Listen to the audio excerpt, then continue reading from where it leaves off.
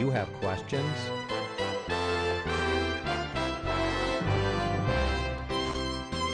Do you need answers? The Pastor Study will help you find those answers through God's Word. Our teacher today is Pastor Tom Brock. The Pastor Study is sponsored by pastorstudy.org.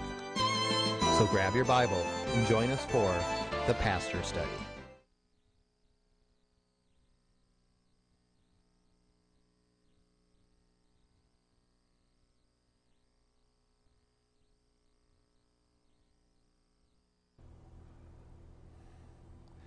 Welcome to the Pastor's Study. There's a story of a very wealthy farmer who had an only son. The only son was born deaf, couldn't speak. The son could see but could not speak, could not hear. He went away to an institution for 4 years. And when the little boy came home, he stretched out his arms to his father and said very clearly, "My father." And the farmer said, "If I live to be 100, I'll never forget the day my son said, 'My father.'" I think when we wake up in the morning, God the Father is just waiting to hear us say, "My Father." Do you spend time praying to God in the morning? We are in a series right now on the Lord's Prayer. Last time, if you missed it, we did Our Father who art in heaven. Let me quickly catch you up. Our means every Christian is to be part of the church. Think of all the plurals on the Lord's Prayer. Our Father, give us our daily bread. Forgive us our trespasses. Lead us. Every Christian is to be part of a church. And if you say you're a Christian, but you don't go to church, well, the Bible says, Hebrews 10:25, don't forsake the assembling of yourselves together in church. So our means, if you're not in church every Sunday, find a good church, start going every Sunday, because if you can't give God 1 hour a week, something's wrong. Next word, Father. That means God wants a close, personal, intimate relationship. When you pray, you don't pray to the Wizard of Oz and use huge words. You just pray to our Father who art in heaven. That means God is transcendent. He's separate from His creation. He's not the trees and the rocks. Christians are not New Age pantheists like Oprah. Christians believe God is not the rocks, the trees, and we're not God. He art in heaven, and we ain't Him. Our Father who art in heaven. On this program, we're just going to now cover the words, "Hallowed be thy name, thy kingdom come." Let's explain what those words mean. Let's pray first. Father, as we go through now the most famous prayer ever prayed, it's the prayer that people know more than any other prayer on the planet. We would pray, Lord, that you would just speak to us, open our ears. If there is someone watching this show that rarely or never goes to church, that you would just prompt them to be part of a church where they pray, "Our Father who art in heaven," together. Teach us, we pray. In Jesus' name, amen. Our Father who art in heaven, first word for today, hallowed be thy name. I think a lot of people don't know what the word hallowed means. There was a little girl who used to pray, "Our Father who art in heaven, Hollywood be thy name." Well, what does the word, I think, when's the last time you used the word hallowed in conversation? Just so we got to define what the word hallowed means. The word hallowed means holy, set apart from. I can remember years ago, I was with the college group. We were looking over Omaha Beach in Normandy, France, and the professor of history explained what happened on June 6th in 1944, was it? D-Day. He all the people that were slaughtered, the Americans trying to free Europe, and oh my. And by the end of that lecture, you knew you were on hallowed ground. When you say, "Our Father who art in heaven, hallowed be thy name," it means holy be your name. Separate from other names be your name. Different from other names be your name. And, when you pray, "Hallowed be thy name," you're not saying, "God, make your name holy." It already is. The name of God is holy. But you're saying, "Lord, may people treat your name as holy." Don't you get tired of turning on TV and hearing people say, "Oh my God"? I was raised never to say that. When I was in grade school and my buddies were singing, "Oh, Grandma's in the cellar, Lordy, Lordy, can't you smell her?" Remember that also? I knew you don't use the word Lord and Lordy flippantly. The commandment is, second commandment, thou shalt not take the name of the Lord thy God in vain. When I was a little boy, they didn't say, "Oh my God," on TV. I can tell you when it started. It started about the year 1970 with the Mary Tyler Moore Show, and she started saying, "Oh my God," and now it's everywhere. When you pray, and you know what other bugs me? I saw a TV preacher, Christian preacher, in the middle of a sermon, he stops and says, "Oh my God." I'm thinking, you don't do that. So when you pray the Lord's Prayer, "Hallowed be your name," you're saying, "Lord, may people treat your name like it is, as holy." And I will tell you this, I think the reason this is the first request in the Lord's Prayer, "May your name be treated holy," is because it's the most important one. If you get this one right, if you hallow God's name in your life personally, everything else falls into place. I've done one murder funeral in my ministry. Here was a 13-year-old girl that started coming to my church. She attended church on Sunday morning. She went through confirmation. She came forward for confirmation. She was confirmed. After she got confirmed, she did what sadly a lot of people do. She vanished. Didn't hear from her again until, 7 years later. She had a boyfriend with whom she had a baby out of wedlock. The baby died. "Pastor Brock, would you please do the baby's funeral?" So I did, but I said to her, "Now, dear, we want you coming back to church, walking with the Lord again." Well, she had 2 or 3 more boyfriends that she lived with. Finally, I got a call from the mortician. She'd been murdered because her newest live-in boyfriend and her were drinking all night, and he killed her in the morning. And I watched the news that night, and they talked about this girl, this young woman, and they interviewed the neighbors, and they said, yeah, they had these kids in the house. That didn't stop them. They were getting drunk and partying all the time. And one of the neighbors said, "You know the one thing I noticed about her? She never smiled." And here's my point. When you don't treat God's name as holy, you have sex outside of marriage, you get drunk, you do all this stuff, you're going to die early. But if you hallow God's name, everything else falls into place.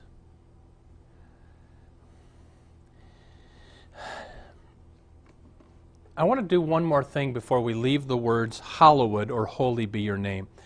In the Old Testament, there are 4 key passages that explain how we hallow God's name. Let me read each one and see if you can spot it. Here we go. From Numbers chapter 20, verse 11. Moses lifted up his hand and struck the rock twice with his staff, and water came out abundantly, and the congregation drank. And the Lord said to Moses and Aaron, "Because you did not believe in me to uphold me as holy, hallowed, in the eyes of the people, therefore you shall not bring this assembly into the promised land." Did you catch that? The first way you hallow God's name is believe in me. Believe God's word.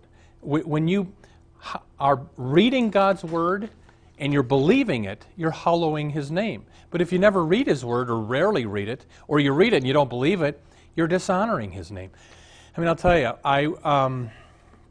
my dad was a Roman Catholic who went to church every Sunday. He didn't own a Bible. Never saw my dad read the Bible. My mom was a Lutheran. She took all of us kids to Lutheran church every Sunday. My mom owned a Bible. Never saw her read it once. But my older sister Ruth Ann, when I was a little boy, I'd walk into her bedroom, and every night she would have her white confirmation Bible on her lap in bed, reading her Bible every night. And when I got my Bible when I was 12, I don't remember anybody telling me to read it, but because Ruth Ann read the Bible every night, I started reading the Bible every night. I still do. Every day I spend time in the Word, because the first way you hallow God's name is by reading his Word and believing his Word. Do you read your Bible? Start. Second way we hallow God's name, and this comes from Isaiah 8. Do not call conspiracy all this people calls conspiracy. Do not fear what they fear, nor be in dread. But the Lord of hosts, him shall you honor as holy, hallowed. Let him be your fear. Let him be your dread. Did you catch that? The first way is by believing his word. Second way to hallow God's name in your life is You fear God. Now, some people think, oh, Christians, we don't fear God. Yes, we do. Proverbs says the fear of the Lord is the beginning of wisdom. You're smart to fear God. So we hallow His name by fearing Him, I'm thinking of, in England, a couple hundred years ago, lived a man by the name of Lord Lawrence. On his tombstone in England are these words, Lord Lawrence, he feared men so little because he feared God so much. You know, we're not supposed to care too much what people think of us. We're to fear the Lord. His opinion means everything. You hallow God's name by fearing Him. You hallow God's name by believing His Word. See if you can catch the next one. This comes from Leviticus 22. And you shall keep my commandments and do them. I am the Lord. And you shall not profane my holy name, that I may be sanctified among the people of Israel. Did you catch that? The way you honor and glorify God's name is by obedience, by keeping my commandments. When you, as a Christian, disobey God, you're dishonoring His name. I mean, if you're a Christian and you're saying, oh my God, all the time, you're dishonoring His name. If you say I can remember a young woman who was a Christian gal, came to my Bible studies, but I remember going to a party one night and there she was with a cross around her neck, drunk as she could be, falling all over the different men, thinking, ooh. I mean, people knew she was a Christian. She said she was a Christian. And anytime we sin publicly or privately, we're dishonoring His name. So the way we honor God's name, you read and believe His Word, you fear Him, you obey Him. And then the last one on how to honor God's name, this comes from Leviticus 10. Moses said to Aaron, this is what the Lord has said. Among those who are near me, I will be sanctified, hallowed. And before all the people, I will be glorified. Did you catch that one? The way you hallow God is by glorifying Him. Johann Sebastian Bach, perhaps the greatest composer in world history, used to sign his cantatas or his symphonies in Latin, Solo Gloria Dei, meaning all the glory to God. In other words, don't praise me for this symphony. Praise God who gave me the ability to do it. When you publicly give God honor and glory, you are hallowing His name. I will tell you that back in World War II in England, a pastor walks into his church building, and here's a little boy on his knees. And the pastor came up and said, little boy, do you come here to pray much? He said, mister, I've been here 4 times in the last 5 days. And, well, why? Do you have a loved one in the war? Yes, my daddy, but he came home safe. And the pastor said, well, that's great, little boy, but why are you still coming to church? Well, to thank Him. See, when you honor God by glorifying Him, praising Him, you're hallowing His name. I will tell you one thing I do. It's the best habit I've ever developed. Every night before I go to bed, I think back through the day, and I thank God for 5 things He has done for me. Would you do that before you go to bed tonight? Just think back. God, thank you that this happened today. Thank you for doing this. Because when we, again, the way we hallow God's name is when we obey Him, when we fear Him, when we glorify Him and give Him praise. And what was the first one? When we believe His Word. So read His Word. Our Father who art in heaven, hallowed be Thy name. What I want to ask you to do then, when you pray the Lord's Prayer, maybe just stop, and when you say the words, hallowed be Thy name, say that. God, today may I believe Your Word and read it. May I fear Your name above everyone else. May I obey Your commandments, and may I remember to glorify You and say thanks. That's what hallowed be Thy name means. All right. I want to quote Luther on this. Martin Luther, writing in the 1500s, said, hallowed be Thy name. What does this mean? To be sure, God's name is holy in itself, but we pray in this petition that it may also be holy for us. How is this done? When the Word of God, the Bible, is taught clearly and purely, and we as children of God lead holy lives in accordance with it, what we just taught. Help us do this, dear Father in heaven. But whoever teaches and lives contrary to the Word of God profanes the name of God. Preserve us from this, Heavenly Father. All right. Our Father who art in heaven, hallowed be thy name. Last words are, thy kingdom come. Now, when you pray the Lord's Prayer, thy kingdom come, my guess is you mainly mean a future tense. Lord Jesus, come at the end of time. The second coming of Christ, when you come down in the clouds, you raise the dead, you judge the world, and then it's all over. Lord Jesus, thy kingdom come. Christians have been waiting for that day for 2,000 years. Speed it up is kind of the meaning. But there's two meanings in the phrase, thy kingdom come. The future tense, but there's also the present tense. Because Jesus said to the Pharisees, if by the Spirit of God I cast out demons among you, then the finger of God, the kingdom of God has come upon you. So anytime somebody's healed or delivered or saved or brought to Christ, the kingdom of God has come present tense. So actually when you pray, thy kingdom come, you're praying two things. Future tense, come at the end of time, and present tense, come right now and you be king over my life. Thy kingdom come right now. And you might want to stop and pray for a missionary. Lord, be with the Surstads in China, and may your kingdom come through them, and may many Chinese come to Christ. Because there's always a future and a present tense when you pray, thy kingdom come.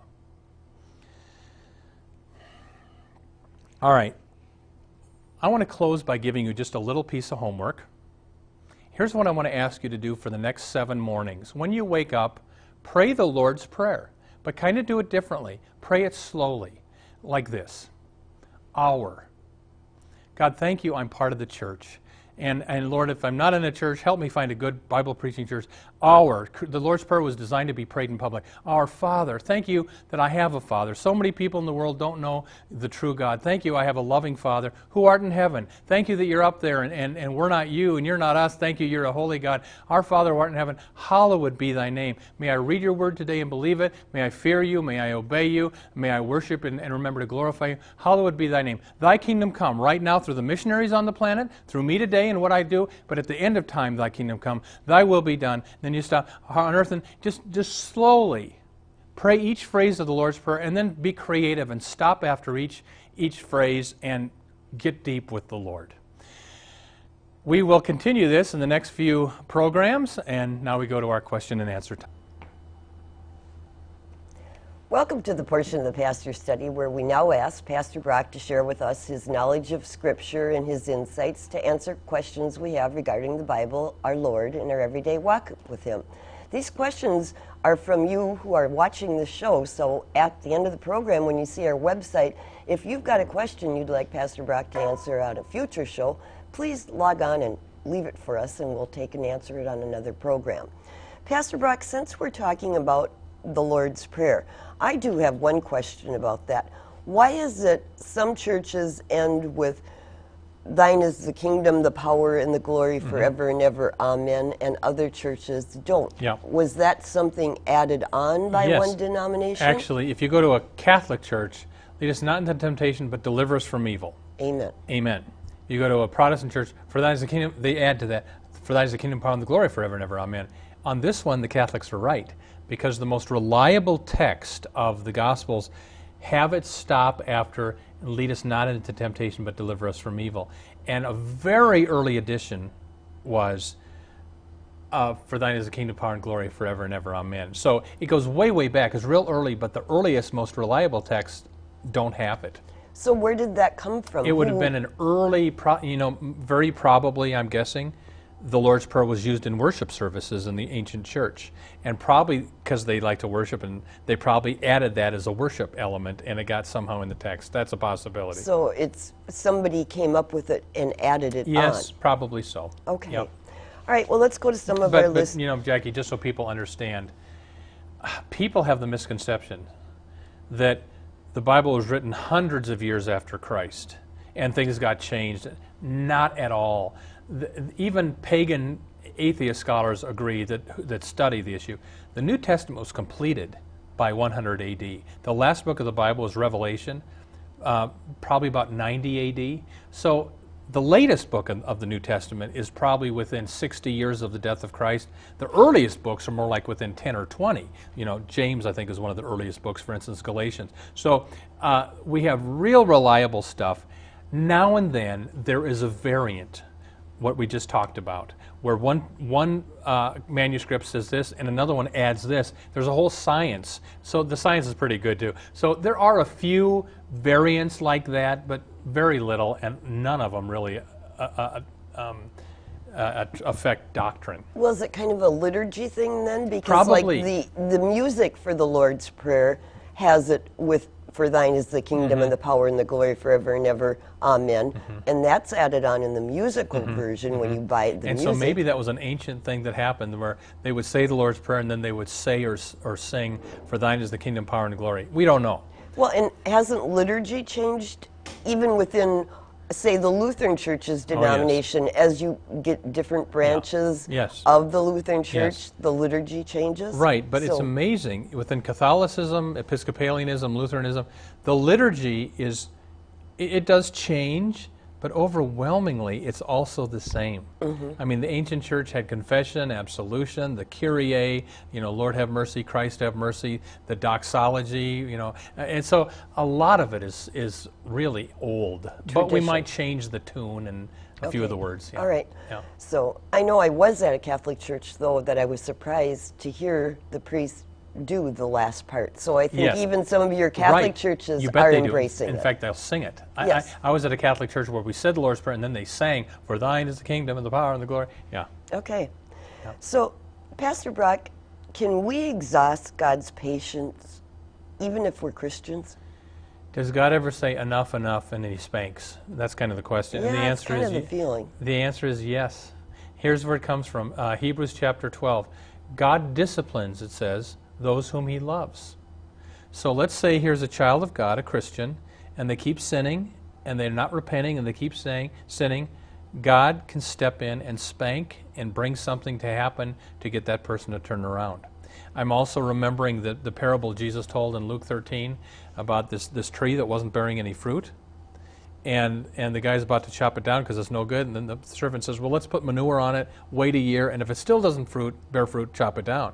And I think it's true, Lord Jackie, it's happened to me, maybe it's happened to you, where the Lord sometimes brings something into our lives that makes us repent. And so I think the answer is yes. So God is very patient. He's slow to anger, says the Bible. But sometimes for our own good, he steps in.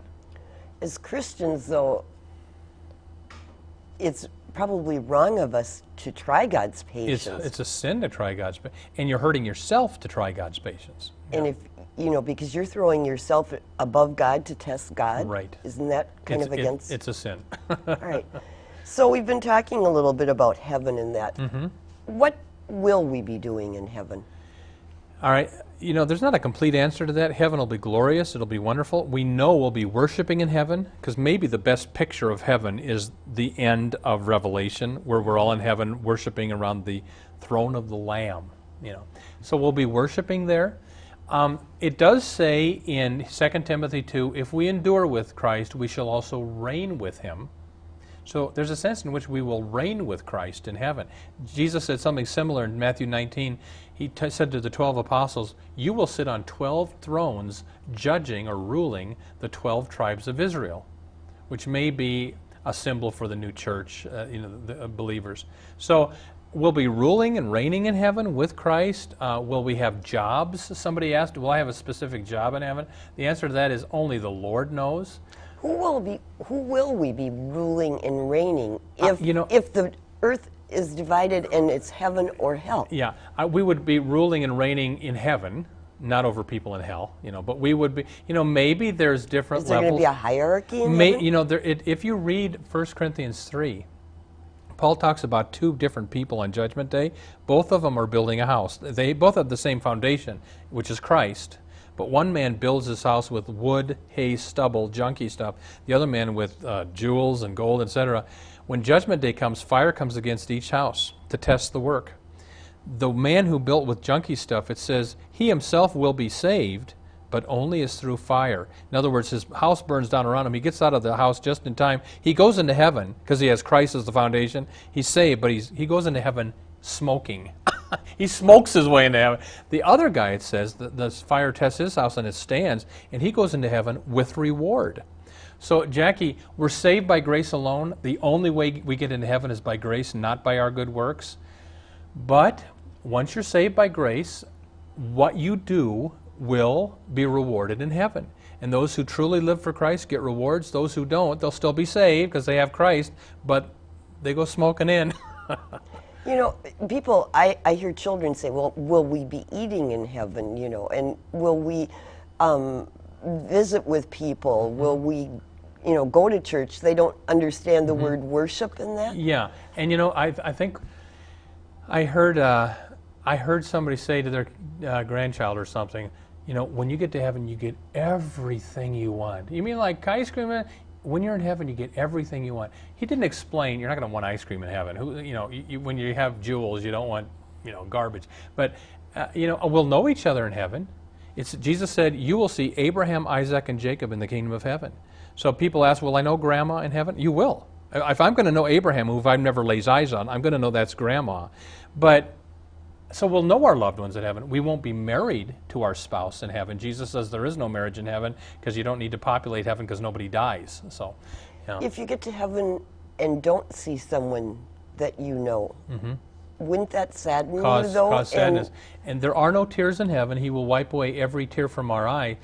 I don't know the answer to that, Jackie. Maybe God will help us so understand that it's right for people who have rejected Christ not to be there, that'll maybe help with some of the sorrow of it all. I don't know.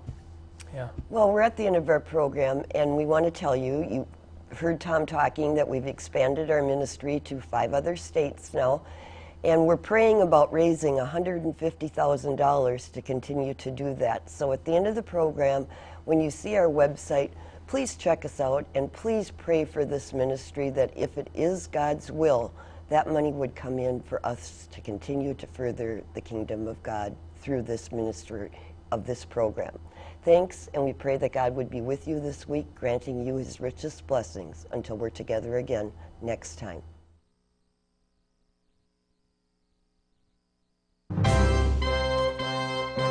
Thank you for tuning into the Pastor Study. We ask, would you pray for our ministry as we seek to spread the good news of salvation through Jesus Christ?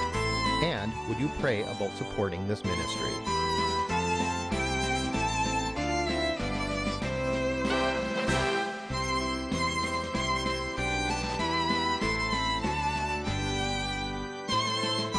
Our address is The Pastor Study, 5200 Emerson Avenue North, Minneapolis, Minnesota, 55430. Our website is pastorstudy.org. And our phone number is 763-260-4484.